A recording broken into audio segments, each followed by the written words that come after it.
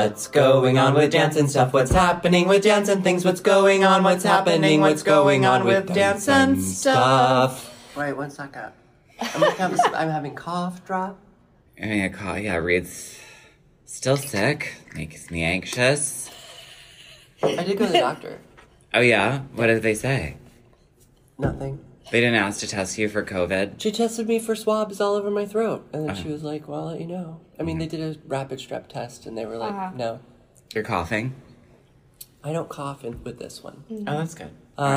But she said, take zinc and vitamin C. I said, well, thank you very much. Yeah. I'll see you later. See you later. Bye.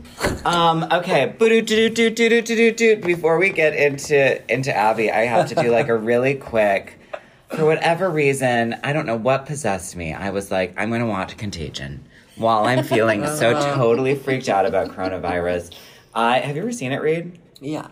The part where they fold Gwyneth Paltrow's like forehead down over her eyes because they're like, they've cut into her brain to be like, what is this virus doing?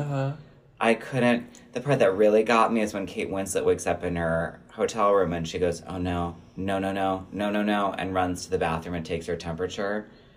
You know, like 5 scenes later, wrapped in a blue bag. She does. She dies. Oh, yeah. That movie was so distressing. How quickly do you die in that movie? It's weird. They didn't really get the through line together of it very well. Because Gwyneth appeared to die instantly. She died in 3 days. Other people, seem to take a lot longer. That part's the part that's not so great. The part that was really intense was like how people panic around all of it. Which I can really see gotta get your canned beans happening with this in this moment. And you know what? This administration that cut so much of our funding from CDC, like when we had the special task teams for Ebola and all of that, all that got cut, even as like a new Ebola outbreak happened in Western Africa. So we're in America, I'd say it's not so great. I went to go get things framed yesterday, and these people were talking to me, and they were like, yeah, we just got back from Italy, and Jeremy looked at me to see if I'd step away, but my whole body shut down, so I couldn't move. I saw a post from someone who was at JFK 2 days ago, and it was empty. Yeah. Wow. Planes are down 90%. Really? Ticket sales are down 90% on airfare, because people are like... Oh, should we get tickets right now? While they're so cheap? Are they cheap? Yeah, I need to book my flights to and from Chicago weekly right now. I wanted to go to Australia because they don't have a lot of cases, but they were still $1,200, so that's not that cheap. That's about what they run just on the regs. I do wear my mask, even though you're only supposed to get the N95. That's the only thing that's supposed to wear. I also heard you're not supposed to wear it unless you are sick. Yeah, it's more of so you don't get others sick. Yeah, you're not supposed to be wearing the mask. Why? Because you're fine. I mean... It's because the main transmission right now is something that I saw or read or something was through sneezing. So it's for carriers are supposed to, or possible carriers, potential carriers are supposed to be wearing masks. I mean, Reed, you should be wearing a mask. Oh, I have it. I have it. Reed is sitting on the opposite side of the room. I'm getting on a now. plane tomorrow, and I talked to my mom on the phone yesterday, and she was like, promise me you'll get a mask. But also, is it in your chest? Because people, both Terry and Jennifer Monson came back from New York and had pneumonia at the beginning of the semester. And I had undergrads with pneumonia. Wow. So it's like, whatever cold virus that's been around has New York or just in the air has definitely turned into pneumonia. Well, the symptom of coronavirus is that it gives you a viral pneumonia. Oh, cute. So maybe I have pneumonia. So, with but everybody's pneumonia recovering. generally, it's like, but everyone recovered. Yeah. They were like, I'm fine. Kicked it. They beat it. All right. You know what? This is my prescription for people. Get out of New York. No. Have 1 or 2 cigarettes a day to trigger your body into panic so that it has to kind of deal with lung health. Go for a hard run and then do 6 drops of oil of oregano every day and maybe stock up on some Chinese lung herbs. That's been my plan. All right. Okay. So On that note, special bulletin. Ladies of another, please keep us posted on Yeah, if any of our listeners how you're have doing. their lives have been affected by coronavirus, We send want to in know stories. I want to know about it. I've read 2 separate. I can't. She has a bit of a health anxiety, what have you, and this one's really got me. This one's really got me. Well, no surprise. This one is really like, we babysat this puppy this weekend. Oh, that's not your dog? It's not our dog. We were I know, just I wanted that to babysitting. be your It dog. really, like, completed your family. It was so, well, you know what? I realized that all animals and all beings love Jeremy because he is so calm and loving. And she loved me, but it was manic. We had manic energy. But I was really like, focus on the dog. And then 5 minutes later, I'd be like scanning for new news. New Being news. Like, new news. What's the new news? What about this was amazing? When Trump was like, she was a wonderful woman about the man who died. Oh my God. I I didn't know about this. Yeah, it's a real, it's like a bad movie, which is why I suggest, because I was on the phone with Michelle Mola when I was driving back from Bard, and she said, Kwan should do Contagion. And I was like, Yeah. Kwan was the dramatic parody reading ensemble. Oh. We did Notes on a Scandal, Okay. Black Swan. Okay. But I was thinking we could do like Outtagion, where it'd be like Outbreak and Contagion, because the monkey's so good Yeah. in Outbreak. I don't remember that. Anyhow, Yay. so there we go. I had to talk about current events. Yeah. And we're here with Abby Zibikowski, who I have a tremendous amount to say. I think I'm going to start, because Okay. I'm on a roll. I've had get 2 it over cups of with. coffee. Beth Gill and I are at AGF in 1967. That's what it felt like. What year was that? 2014? 15? 15. 15, I think. Yes. Yeah. It was 2015. Beth Gill and I are there. They're like, oh, come to the showings of people who are here or whatever. We walk in this theater, and are they doing 2 nickels on a Yeah. dime? Double nickels on the dime. Double nickels on the dime. And Beth and I watched this duet and are like, da fuck? Beth and I walked out of the theater and we're like, that shit's got to come to New York. That's just really going to blow durational dance out. And then you and I became friends that summer Yeah, and really hung tight. for sure. Yeah. You were super my boyfriend that I summer. know, I loved it. And I really full stepped into that. I am PJ Harvey and you're Henry Rollins. I was very much Henry Rollins. Yeah. I had the, mohawk, just big, neck veins bulging. Yeah, you were all like, the time. let's work. And I was like, I'm gonna make a witch dance. And we hung out all summer. And I was like, we've got to get you to New York. We've got to get to New York. And then I was like, I'm just going to walk you into Jay Wegman's office. And we're Yeah. going to do this shit at Abrams. Yeah. And then you did that. And that went well. And then I was like, Gideon, you have to come see this thing. You have to. And then bring her to Bard. And then you came to Bard. But then things are really moving. Yeah. Things really moved. Yeah, and I do, I owe so much to, both, you and Beth and, Leah bringing me to ADF in the first place after seeing, one thing and being like, oh, yeah, this could really work. And then, you walking me into Abrams was, I learned a lot about that sort of interaction you had. And then it was also... it was kind of amazing. Jay, who has, kind of followed up after, he was also on his way out, and he knew it. So it was interesting, because I think he was like, yeah, what do we have to lose? And I think he had such implicit trust in you that it was just okay. Well, And where did Leah see you? Well, I had... and we're talking about Leah Cox. Leah Cox saw me. She saw me director teach. of ADF. Yeah, the ADF school. Yeah, she ADF taught. school, yeah. She saw me teach, and this is what I was talking with Reed about earlier. That's oftentimes because I'm not in my work, people might miss my presence or kind of what I look like, what that thing is, But if you see me teach and you kind of hear me, this was a good, I think, platform for me to have more of a voice, in a way where it's if you don't see me teach, because so much of what I value in teaching and how I work in that comes through in the making of the work, that she was yeah, come. But she saw me in Norfolk, Virginia at the National High School Dance Festival. What? Yeah. Okay, so now let's backtrack.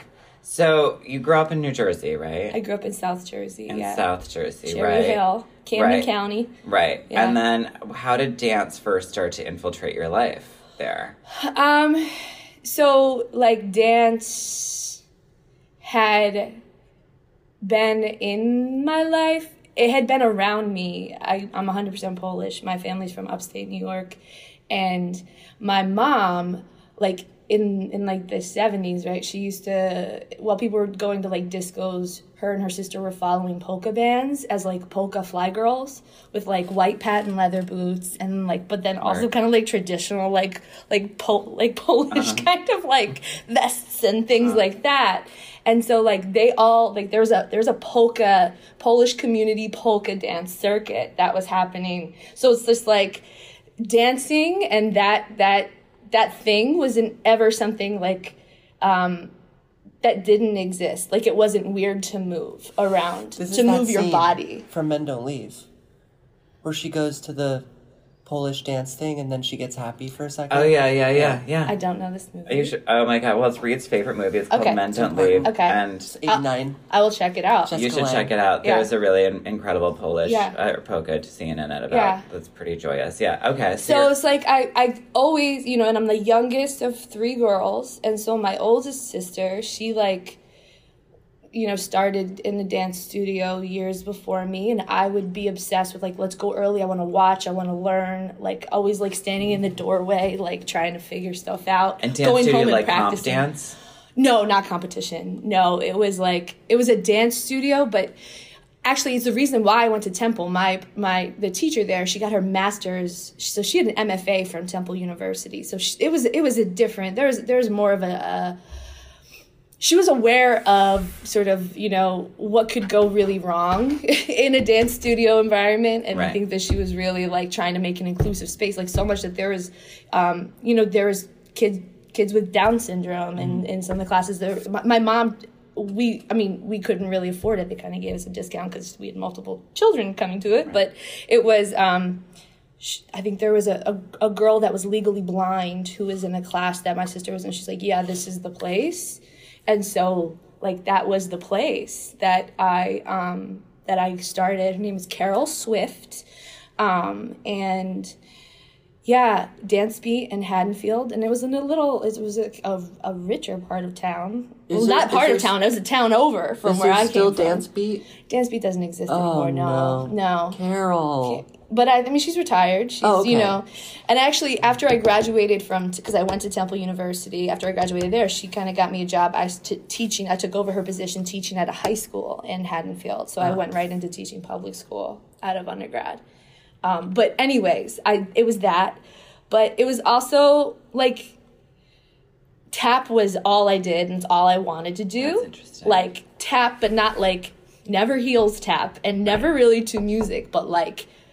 You want to make your own rhythm. What's heels tap? Like not in high heels, like not kind of a Broadway, nothing. I've never been drawn to maybe what is overly conventionally feminine.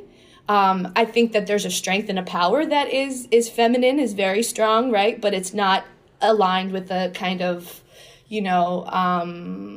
softness or femme fluidity. Yeah, like yours comes more in like a femme. I'm gonna kick your guts out. Yeah, and that's more accepted now. But I've been a fucking freak like since the big. You know what I mean? Like I've always been super. Like I only wore boys' clothes, and like this had a lot to do with that like family dynamics in my household. I was the man of the house as the youngest daughter. I hung the Christmas lights. I remember in like maybe like the 6th grade, all I wore were Tim's. Polo shirts and khakis. Timberland boots. I'm sorry. Oh. I'm sorry, Reed. No, I'm just gonna keep asking questions. But like, these things where it was like I wanted to dance, and I knew that there was something that I was connected to. There has never quite been a space for me to exist in, but there's a lot of awesome places that have opened their doors for me to come and learn and participate. And to be honest, most of those places have been Black dance spaces. Mm-hmm. So it's like. I've always just kind of been, figuring out what can I do and how can I responsibly kind of represent those ideas and those concepts, those histories, and continue do what I do, which is kind of, you know, I think I've always just seen the world differently.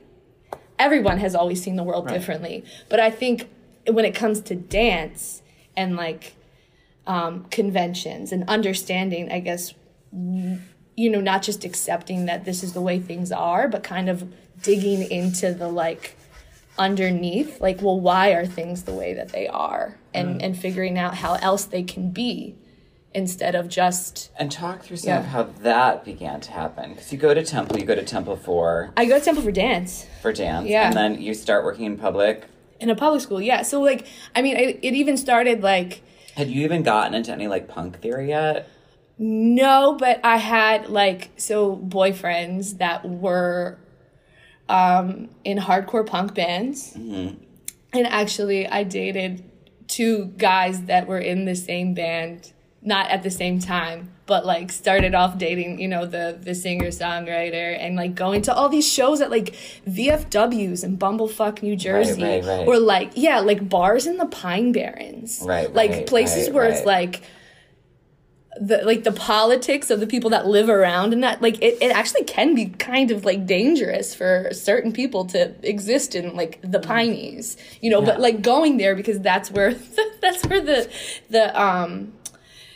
the shows were, and just kind of, like, this is interesting, like, this friction of, like, the people that are here that don't want to hear this fucking grindcore music.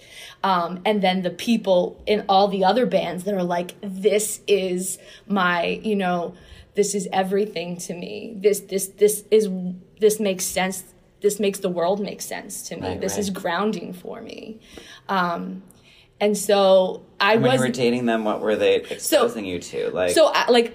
I think my main, so I've always been, like, a fan of music. I've always played, like, I've played instruments to a degree of, like, being self-taught, you know, like, guitar. I mean, that's kind of where the punkness comes in, where it's, like, I've been, like, that kind of rawness has always been, I'm going to figure this shit out and push ahead and make it essential, and not necessarily putting on an affect of, like, I'm going to, you know, wear a studded collar and, you know, shop at Hot Topic and be punk. But it's like, I'm going to do these things and I'm going to make it fucking happen. And I'm going to present, you know, females, present, you know, like, in a new light. I mean, and not just females, because I think for me, I was like, I'm going to present dance in a new light. I wasn't even necessarily looking at sort of the delivery systems, which, you know, for a long time when I started making work, I was working with the same 2 women, you know, because they're who would be with me when I couldn't pay them. And then so they're still with me. They're still dancing. I mean, one of them has, Fiona has, you know, she's the company manager now. They both are rehearsal directors. Like, they're, you know, and I'm really trying to build something sustainable for them and for everybody that wants to keep going with this shit. Right. Which I guess, like, that is not very punk, but in a way it is, because I'm trying to find, like, an equalizer, or trying to, like, an equitable playing field for... Like, the work is fucking hard, and I want everyone to come with what they know, you know, both through, like, lived experiences, what is, like, deeply entrained into your bodies, what is deeply entrained into your psyches. And if you're ready for that, come into the space and let's see what happens. Right. So, yes. So Temple, at Temple, you didn't have to take ballet when I went there. You had to take African dance. And so, you know, I had already been coming into Philly whenever I could to take West African classes at Koresh. I used to take Jeffrey Page's class there, and then Crystal Frazier, she was a former Pure Movement hip-hop dancer, and, like, that was really, I'm of the era of when hip-hop just started to come into dance studio settings. Right. So it's like, that's my era, and, like, not Dolly, like, you know, the Dolly Dinkle hip-hop, but it's like, oh, it is, you know, it's the mid to late 90s. Yeah. And that is actually, like, these are professional street dancers that are starting to teach in, like, a space where you can come and learn from them. And so, like, that was setting me up to be like, yeah, I like understanding that, both, like, you know, understanding who's in the room with me and not just the steps themselves, but I came really attuned to like what's happening around. And we've talked about this a lot, like kind of like that, like a feeling of hypervigilance or being psychic. I don't feel psychic. The hypervigilance. Well, no, I mean that's my joke. Is like, am I psychic or am I just hypervigilant because of how I grew up? And that like inside of that, like attending to sort of not like a 300-yard diameter around yourself. I think that affects the movement in this way, and then how not only like spatial organization is going to happen, but what are the energetic organizations that are happening outside of that? Right. Or from that, rather, not outside of that. So that and so there's a porousness to that, like being in that. So it's like you are reactive to the space around you. It is reactive towards you. That is that's sports. Yeah. You know, B, that is certain West African dance practices. We can take something like Sabar, for example, or from Senegal, or Mandiani from Mali, or from various, you know, I think that's the kind of root origin of it in present day Mali. And also like hip hop, tap, like there's this call and response, there's this porousness, there's this reactivation. It's not just about form being able to be reproduced kind of cleanly and without sort of conversation. Right. Like it's like, you know, it took me a long time to understand all those things have been affecting like both my understanding of those cultural practices, my practicing of those cultural practices, and then also this hypervigilance shit. Right. But also not shying away from the amount of work on the body that means a lot of work on the body, and that means a lot of work and in your head or a lot of focus, but it's like I think I've always had to work. Right. I started working in the 7th grade as a porter at the bowling alley, the local playdrome. I worked every weekend, Saturday and Sunday. I was the first female porter, and the porter meant you took out trash, you set up and cleaned up for the birthday parties. I would literally have to clean the bathrooms sometimes. I would have to shovel the snow when there were snowstorms. And one day, my boss, like the manager, she came up and she gave me a snow shovel. And she was like, "Can you clean out the garbage stuck to the bottom of the dumpster?" Wow. And that's middle school. Right. You know? Unnecessary. But that was like but it was like stuck there, and then it was like around, like it was like make the dumpster less dirty. Make essentially the dumpster more voluminous. Yeah. So it was just like, you know, those kinds of things where it was like, but anything was better than being home. So it's like, cool, you're paying me, I will clean this up, fine.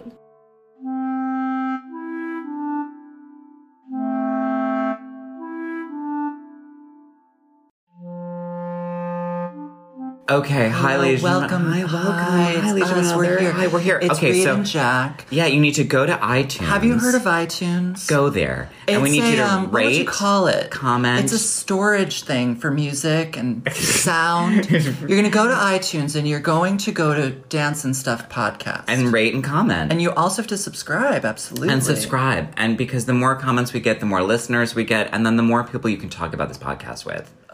Also, don't forget that we are still on YouTube. We have a bunch of videos we made. Go check them out. And not only made, you can also watch videos we like. Yeah, that's true. You can also watch videos that we like. Also, we have a Patreon. Please consider supporting us. And because I would say, here's my recommendation, knowing the demographic of our supporters, cap it off at $5. Don't think that you need to give us any more than $5, because if all of you gave us $5, we would build the Dance and Stuff Center for Podcast Education upstate. Honey, this is basically our Kickstarter, like Marina Abramovic. Except we'll follow through. Thank yous. So I think that's an interesting thing, that also in terms of the necessity of the practice, or what the labor of the choreography in your work, or where I found it so penetrating, was also that it felt so relieving in a way for myself, who spends my time in New York, which is mainly around like either postmodern formalist dance structures or things that come outside of that. Or then there's ballet, etc. Though then we also had like these kind of like pockets inside of my generation, which was like, you know, Anne Liv Young and Rebecca Paddock and Jillian Pena and like these women who I knew through that. And so that was what was interesting. And then in meeting you was seeing this real, there's no text. No. The work is incredibly physical and really hard. And it does traffic along this line of sports, which was so exciting to me. Like, it was so exciting at ADF to watch your show in a gym on a basketball court. Yeah, because like listening to the sneakers and watching people take that space and then do something where they're sweating real hard in about 1 minute. Yeah. And then they have to keep going. And the audience, we stood on the sides. It's that porousness thing. And we just were like screaming at them, like, yes, go, do it, go, go, you can do that. And I remember that way more from like growing up around sports where you're like screaming at people. Where does this element of kind of like fitness or like sport come into the dance? So I think it comes through like many different ventricles. One being, I was always physical and I played sports. I mainly was either all-state or all-South Jersey field hockey goalie.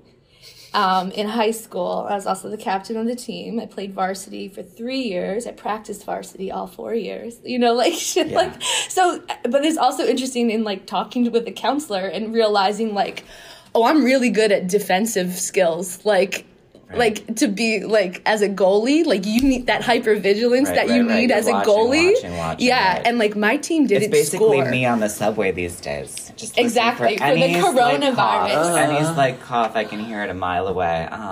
But like my team didn't score goals, but I somehow stood out to other coaches that nominated me for these other teams, right? So it's just like, it's not like we were a winning team.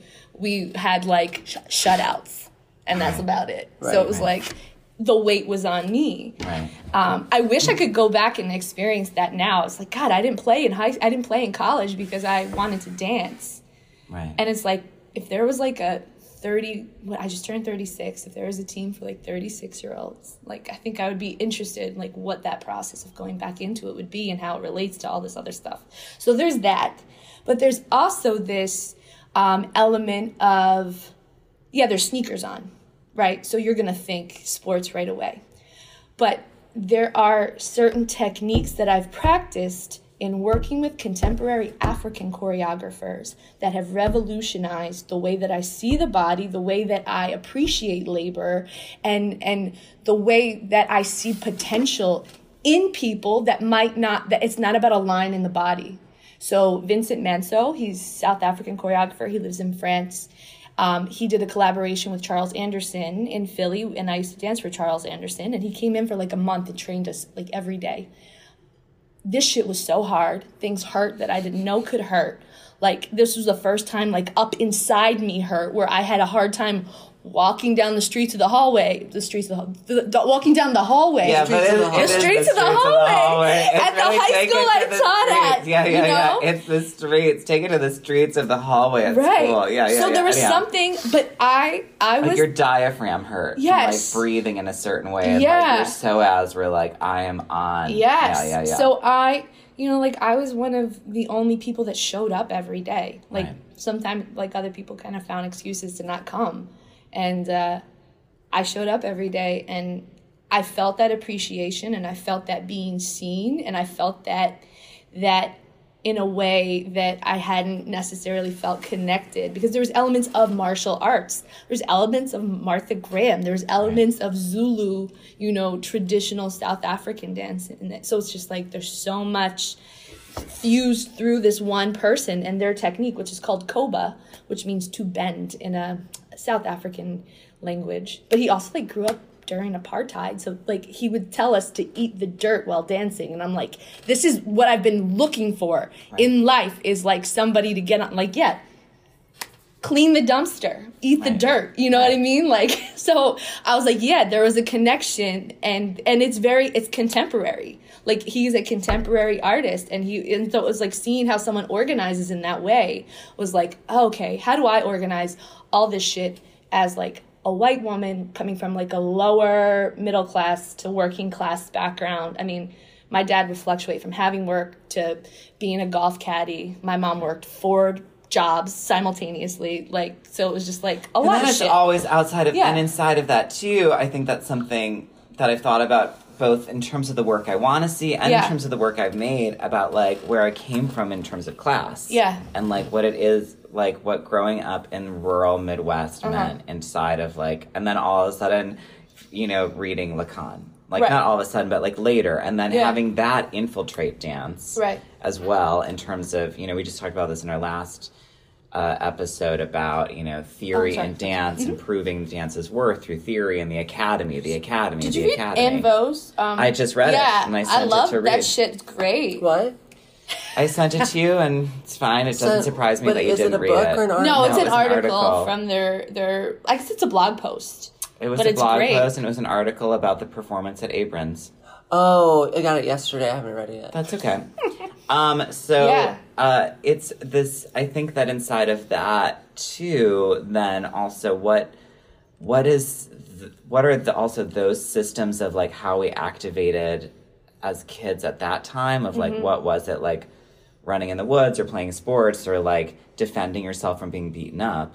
How does that translate in terms of this dance thing and a way that dance could be for more people and people who maybe feel no relationship to dance whatsoever. Yeah. And that is a place where your dance work, I think, I'm curious to see. I remember when we were talking about it, you're like, I want this shit to, like, go to malls. I would love to tour shopping malls and basketball courts.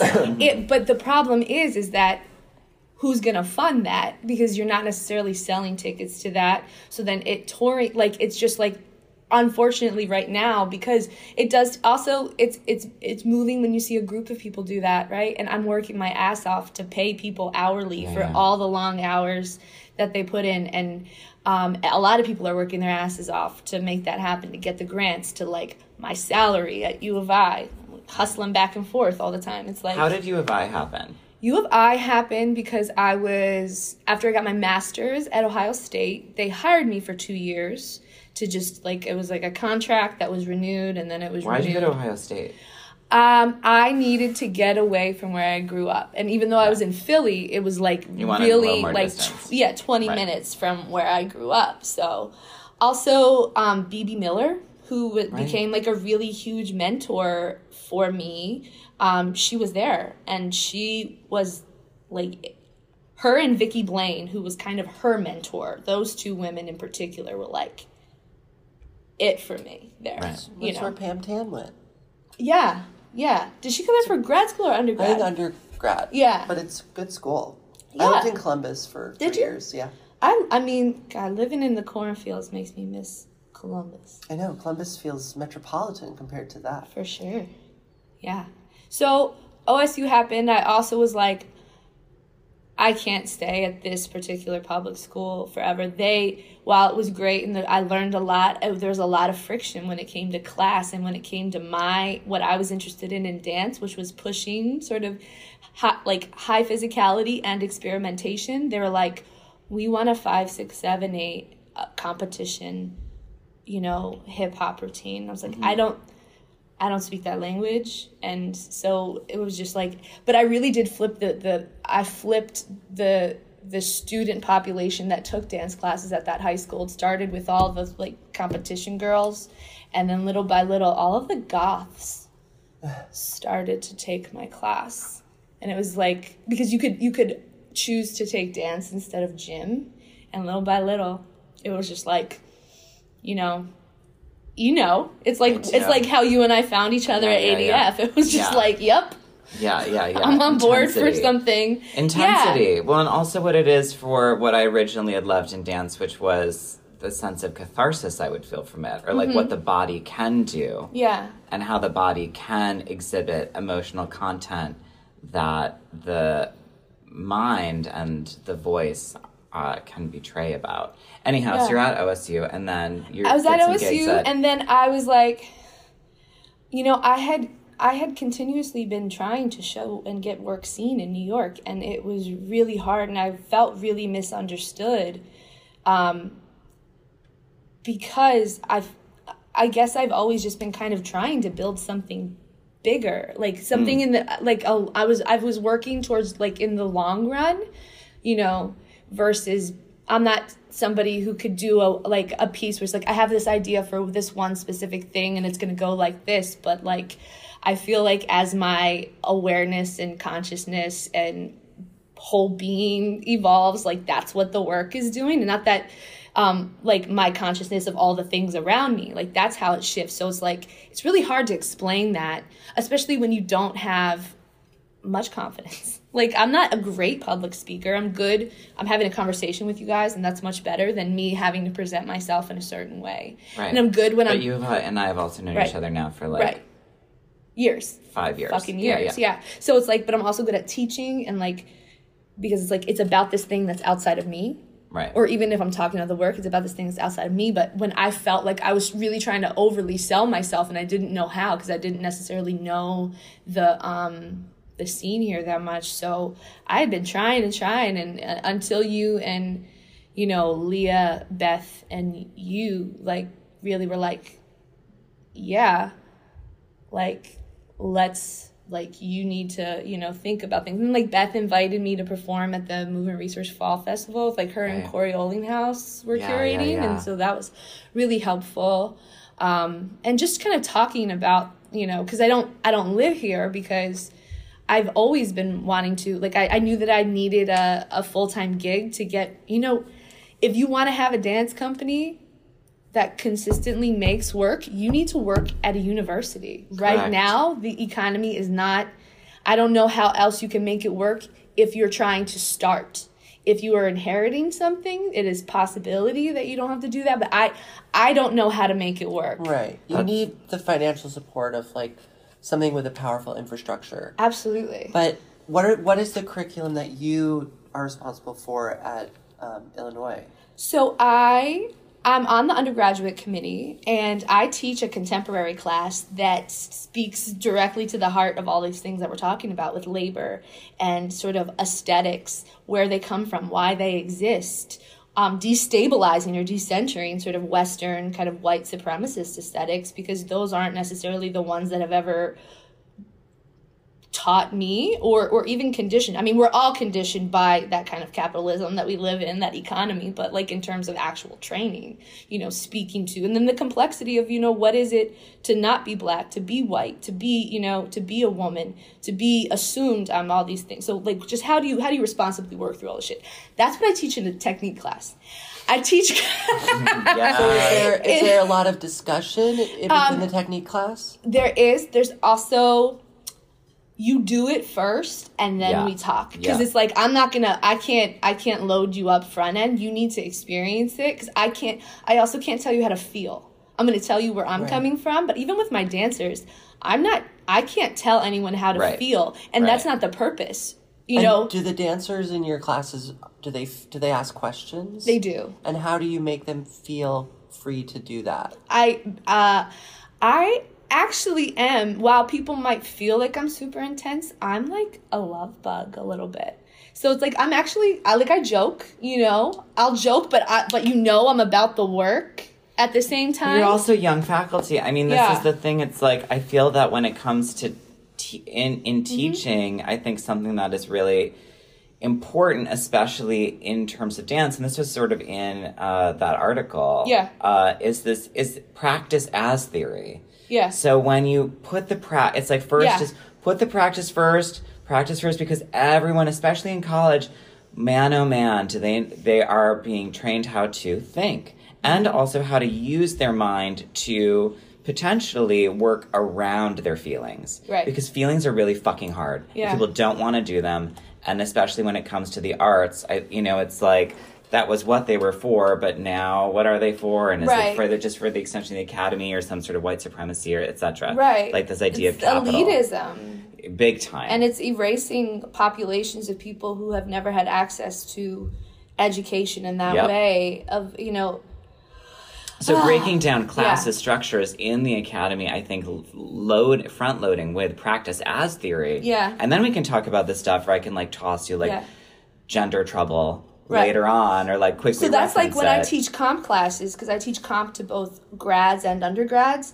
I make the undergrads watch The Matrix. I was in the Ivory Coast. I love that. I was in the Ivory Coast for the first 2 weeks of the semester in the fall. I was teaching at a festival in the Ivory Coast. And I had to give them all these things to do.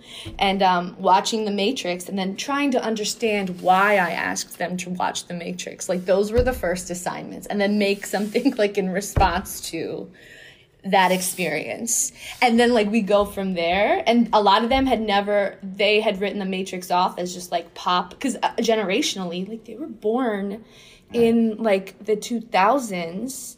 So, I mean, I'm talking about undergrads, like, so, Right. so generationally, they kind of, like, just kind of wrote it off as, like, a thing that, like, nerds liked. I'm like, Right. no.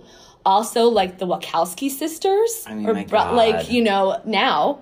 Yeah. So it's like, just what all the fuck fronting that is. like beginning that whole system as well. So it was just like, y'all, this is there's so much to like crack open from here, but kind of just talking about the matrix that we live in and how like you should be able to look at work and understand what it's doing to a degree, and you can hold things at distance and be like, okay, it's not for me. That's something that I've learned. That's like work can be good, work can be fully developed, and you know, you're not the intended audience, and sitting and being okay with that. Like, that's something that people have, like, how do you develop ideas and whatever, like, identifying ideas. How do you develop them? How do all these things come together? So I teach that, but undergrads, grads. I teach hip hop. And then I do a lot of mentoring to the seniors with their thesis projects. You're so their that's my curriculum. Right. And then I make, I end up making a lot of work with students, like having open reps, and I had to the student population has really evolved into understanding me, and it was really hard when I first got there because they were like, what? Yeah. Do you want me to do? Mm-hmm. No. But there's a real understanding, and it's that kind of, where there's more comfort in that right now. So there's stellar I think there's something there interesting, right too, in terms of dance, and specifically dance, about for those of us who didn't grow up with it, but who grew up with music and films, and that those are our inspirations. Yeah. And yet, what did the body do inside of those? Like, when I look at PJ Harvey on, like, her Haifa concert tour, I'm like, that's fucking incredible. And if something like that could happen in dance, also, then how does that open it up for people outside of a class system that might feel, it's just for me, Yeah. And it is this thing of, like, how do we get the Abby Zivakowski tour to happen where it's, like, where it can, like, go into a theater and into a mall. Yeah. Where it's, like, and I think that if dance wants to survive in a larger way or become more available, it'd be outside the binary of, so you think you can dance and, like, Cunningham. Like, there's a lot of gray in there that could actually serve a lot of the population. Yeah. I mean, I think so, because I feel like I'm a good bridge builder for some people. I think some people just don't understand or like what I do or me, and that's good. fine. But thank you for that. I think that to a degree, when people on a human level, when you understand where I'm coming from, there is something. I'm not going to say. So I've been reading a lot of philosophy, and I've been reading a lot of African philosophers, and Kwesi Wirendu, he's Ghanaian. He starts off the book, because I think the book is called, like, Cultural Universals and Particulars. And talking about epistemologies, talking about how we can be having conversations, but because of like your sense of space and your sense of whatever is completely different from mine, we're not even talking about the same thing. The only thing we all are wired to have in common is to survive. And so I think that there is something inside the perseverance of this work. And I also, to a degree, think this durational work is appealing to some people because people can relate to like, fuck, like, yeah, at least, like, I can see something in that. There's not, like, it's not being kind of shaped from the outside in. Like, there's something really vulnerable about it at the same time as being, like, really robust. And though I don't think the work is aggressive, I think it's direct. And I think your work? Yeah. I think I would probably be direct. Like, I have definitely watched it and been like, oh, like I've definitely have doubled over being like, how are they going to get through that? So, I think that, I would like to see you in other life situations because I feel like if you tried it, you would have a different respect for it, but everybody can do it. Right. And it's like if you were to go to some, a location that doesn't necessarily have the same luxuries that you have in the U.S., right. How would you be? That kind of level of discomfort or even in the U.S., having to, really, if you don't have the level of support that you have in New York City, like I would just be really curious how you would deal with, because I think that we forget. Because living is so hard, we forget about all the other shit happening around us sometimes. Yeah. And it's like, I don't know, my counselor told me I was other-centered. And it's like that hypervigilance thing where it's like, I'm like, tracking everybody's centers. And it's like, trying to understand that and like root. I'm also a Pisces. So like rooting. So sensitive. What's your moon though? No, not Aquarius, Capricorn. So that's a good work moon. And that is the work moon. And my two OG dancers are both Capricorns. Work. Yeah. Tell us about this piece that's premiering at New York Live Arts. Yeah. So, like I said, the work, Radioactive Practice, it is about all these things that I've talked about, and how it manifests in dance form, how compartmentalization, when it comes to, because I'm working with dancers from, all over the country.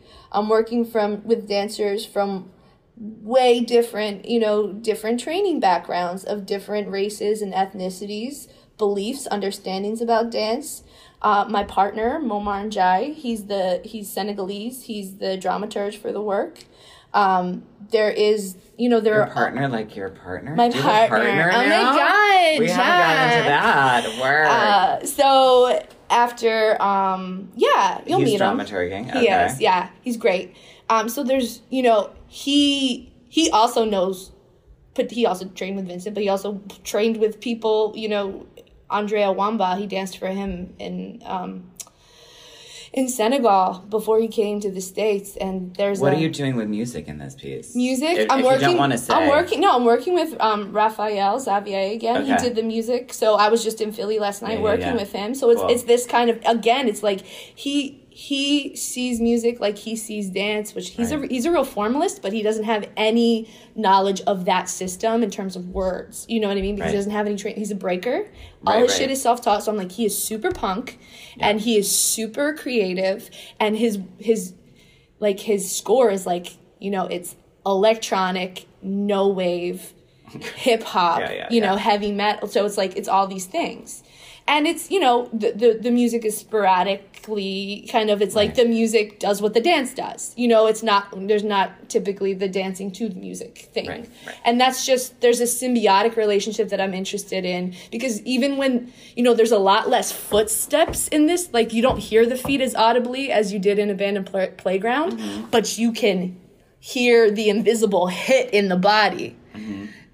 So it's a different system, but there's something about that musicality and the dynamics of the body, and also creating new vocabularies with these and the way the folks. body moves. It makes breath flow come out of their body that also creates a kind of music. I mean, there's things that happen through them, just through the torso, that makes them like it gets pushed out just because of the way and the you have diaphragms to, and you figure out work how to go with it and not fight it. And each dancer has their.